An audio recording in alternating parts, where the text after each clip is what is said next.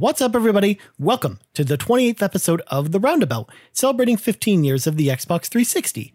My name is Ryan Turford, and this is the show where we're counting down the months to the 15-year anniversary of the Xbox 360 with 50 of the best games to play on the console for both new and experienced owners.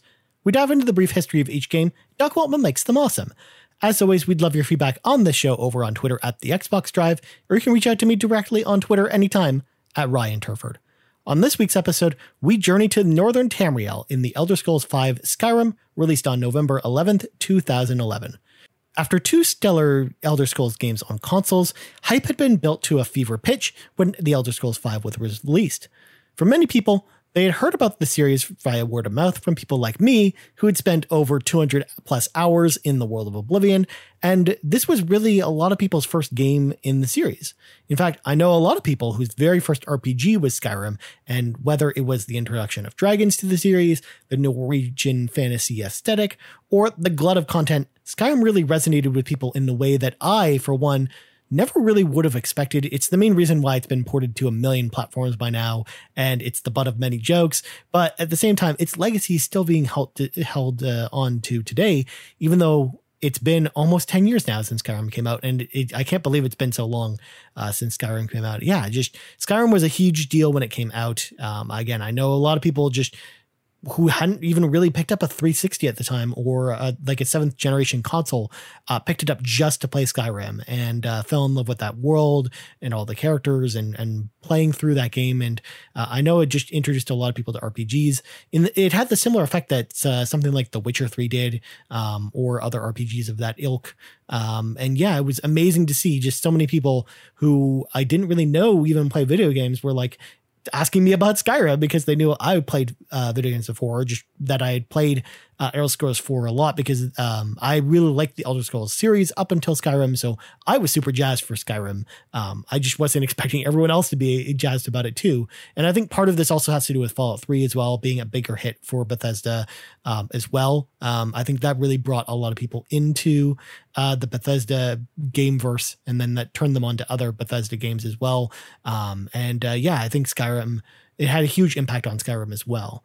But first, if you haven't played Skyrim before, if you're the one of the only people who haven't played Skyrim before, or if you just decide to skip over the story altogether, here's the quick synopsis. Basically, the story takes place 200 years after the events of the Oblivion in the province of Skyrim. However, the way Elder Scrolls games works is kind of like the way Final Fantasy works, but in a slightly different way. Basically, all the games take place in the location of Tamriel, which is a bunch of different provinces, but the games aren't really tied together either thematically or with different characters or anything. So for the most part, each game is kind of its own standalone experience from each other. They don't really do numbered sequels or anything like that. So you don't need to go back to Elder Scrolls Arena to get some tidbits on how to play, like how the story connects with this game. It doesn't work that way. In this game, you play as the Dragonborn, a character caught in a civil war between the reigning Imperials and the rebel faction Stormcloaks over control of Skyrim. However, when the dragons make their return to the land, it's up to you as the Dragonborn, who has the ability to absorb dragons' souls, to stop them by defeating their leader, Anduin. Like other Elder Scrolls title, the main campaign is fairly short and can be completed in about 10 hours or so, which is alright at all, but at the same time, it's not going to blow your socks off or anything like that. But it had some pretty memorable characters, and it is definitely worth not skipping at all. Definitely if you are the type of person who jumps into Elder Scrolls and then never plays the campaign, I do think it's worth playing, especially for some of the combat unlocks that we'll talk about a little bit later. But also, I think some of the characters are pretty memorable and cool. Like, I think that the Skyrim story in particular is actually stronger than the one in Oblivion or in some of the previous Elder Scrolls campaigns. So I think it is definitely worth playing. But for the most part, that's not the real reason you're playing this game, because the real meat and bones of the experience comes from the game's many, many side quests, larger quest lines, and the exploration of Skyrim itself. With 244 total quests, 150 dungeons to explore, and tons of landmarks to see along the way, you could easily spend 200 plus hours playing Skyrim in order to see just about everything. Plus, if you even wanted more stuff on top of that, Skyrim received 2 large DLC expansions in the form of Dawnguard and Dragonborn, both adding hours of gameplay and some interesting new combat features.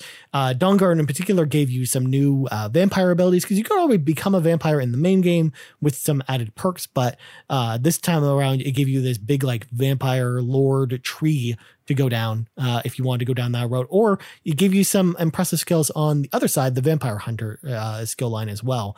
So yeah, the DLC packs were pretty cool. Again, Dawnguard, I think it stands out between the two of them as being the better of the two.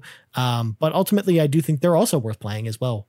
Even though they are pretty expensive, if you were to buy them now, I think they're still going for $20 digitally each. So if you're going to pick this up at all, you should definitely grab the Game of the Year edition or the Xbox One special edition that includes all the DLC. Of course, the true fun of any Elder Scrolls game is simply walking around Skyrim with no real agenda at all, seeing an icon come up your mini map and basically saying to yourself, hey, what's over there? In a lot of ways, it's a game about making your own adventure, and Skyrim certainly fits that bill along with the other Elder Scrolls games. Even though it's Tamriel's northernmost province, it doesn't fall into the trap of having entirely just snow-based environments to explore. There are also lush forests, spooky caves, and murky swamps to explore as well. Combat in Skyrim pretty much follows the typical first-person RPG Elder Scrolls formula with some minor tweaks. Gone is the class selection from the beginning of the game, and really depending on your race, you'll start with a specific set of skills, though you have access to all of them pretty much at the start. You basically just have to level up all the different skill lines to get different skills or abilities or spells if you want to go down the spell route, giving you a ton of freedom to craft your character however you want to play. You want to play sneaky? You can play sneaky. If you want to run in with your dragon shouts and punching things and stuff, you can do that too. I mean, all of that is very flexible. It makes the combat, I think, feel a little bit unfocused, especially when you compare it to other like open world action games or RPGs. But at the same time, it gives you a lot of freedom as well to basically just play the game however you want to play it, or just even vary it up, because you could decide to play like 10 hours of sneakiness and then decide, you know what, I don't feel like being sneaky anymore. I'm just going to level up my sword skills and then delve into some restoration magic or something like that. Like, it gives you a lot of flexibility when it comes to that stuff. You also gain access to dragon shouts, which are new to the experience, which are powerful abilities with long cooldowns that have the ability to give you a bunch of different effects, like being able to blow back enemies or light them on fire, or doing all kinds of really interesting stuff. Some of these are earned throughout the campaign just by visiting the campaign or just playing different campaign levels, while others are just found by going in some of the game's different dungeons. The combat is fun, but I will say, in hindsight, after revisiting Skyrim for the purposes of this podcast, because I put about another 20 or 30 hours into revisiting Skyrim just on 360 just for this episode, we've kind of been spoiled with modern open world RPGs like The Witcher 3 and Assassin's Creed Odyssey. And honestly, I think my one big hope for the Elder Scrolls 6, which has already been announced, is that Bethesda overhauls the combat system and makes it feel much more satisfying, because the combat system really has felt kind of the same since even going all the way back to Morrowind. We're still doing a lot of the same stuff, like enemies, for example, take damage to varying degrees. Like enemies die a lot quicker, for example, than they did back in Morrowind. But for the most part, you're kind of doing all the same stuff, and the combat just, I don't know. It doesn't feel as satisfying as, again, some third-person action games or other games of that ilk. And again, a lot of that just has to do with the freedom of choice that the game gives you. And I understand why they did it that way. But at the same time, I think they can make the combat more satisfying while also not limiting its scope by just overhauling the combat engine a little bit with the next version of the game. Now, speaking of revisiting Skyrim, how well does the game hold up today on 360? Well, for the most part, the gameplay and the exploration are still really fun, but the 360 version of the game has its own fair share of frame rate issues that interfere with the combat, combined with long load times that'll have you endlessly spinning the 3D model at the load screen. And come on, was I really the only one who was doing that? Everyone did that, especially because you were waiting there for so long. Sometimes you had load screens. I timed it, like one of them lasted for like 1 minute and 15 seconds, which is ridiculous. That's a long load time. So obviously, again, it's not ideal, But, it's a thing that, again, the gameplay's still fun. Combat's still fun. The story is really good. Again, the side quests are still fun. The exploration's still good. It still looks good overall. It just, some of these little things kind of get in the way of the experience. And they are definitely noticeable, especially if you come from playing either modern games or even the Xbox One version of the game. Now, it says it is no way as broken as the PS3 version of Skyrim, which was notorious for performance issues, but the 360 version has its own level of jank associated with it, including like stuff like falling through the environment or just weird bugs that cause you to infinitely fly in the air just to fall to your death, just because you stepped on a specific spot in the environment or whatever. I will say, though, that it was ambitious of Bethesda to put this game on 360 and PS3 at all, because this game employed Bethesda's new creation engine, which was employed a bunch of new tech in the engine that I think made it hard for the 7th generation consoles to really run the game. It was an engine really that was designed with the future of Bethesda titles in mind, including Fallout 4 and Fallout 76. And honestly, it was an engine really built for next-gen consoles or PCs. So, especially with Skyrim coming out so late in the generation, combined with the fact that it was mostly a game with PC in mind, especially with mod support and whatnot, that it really just struggled to run on both consoles. Again, it runs much better on 360 than it does on PS3, but I'm surprised it runs the game at all. And honestly, I have to give Bethesda props for at least putting the game on those consoles, and at least being ambitious and trying new things with that. Because again, the game still looks really good nowadays. It just, the performance stuff I think just has to do with that engine in particular. And again, it's no more evident than when you boot up the Xbox One special edition of the game and we put them side by side, because that version of the game runs much, much better. And I don't think they did too much to it. I just think that the creation engine just runs so much better on current gen consoles, and it was really built for that. However, with all that said and done, I still think it's playable on 360, and I do think that Skyrim absolutely deserves to be having a spot on the list of the top 360 games overall.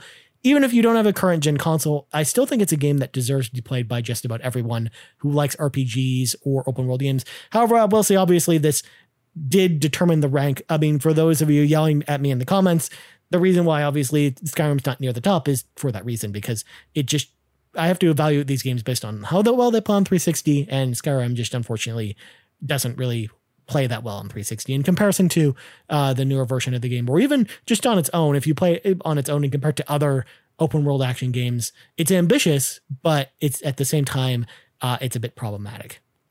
Now, if you're looking to pick up Elder Scrolls V Skyrim today, it's available digitally on Xbox 360. So not backwards compatible on Xbox One, but there is a remastered version of the game on Xbox One, like I mentioned, that includes all of the DLC. And honestly, it's one of those things where on the Roundabout, I think this is one of the only games where I will recommend going with this version of the game, even if it's more expensive. I think if you want to revisit Skyrim, that's honestly your best bet if you want to replay the game. That's all for this episode of The Roundabout. You can hit me up on Twitter anytime at Ryan Turford. You also find the Pants Man himself, Sean Capri, on Twitter at Sean Capri, or us on Twitter at The Xbox Drive. Thank you so much for listening to this episode of The Roundabout, and we out. Bye.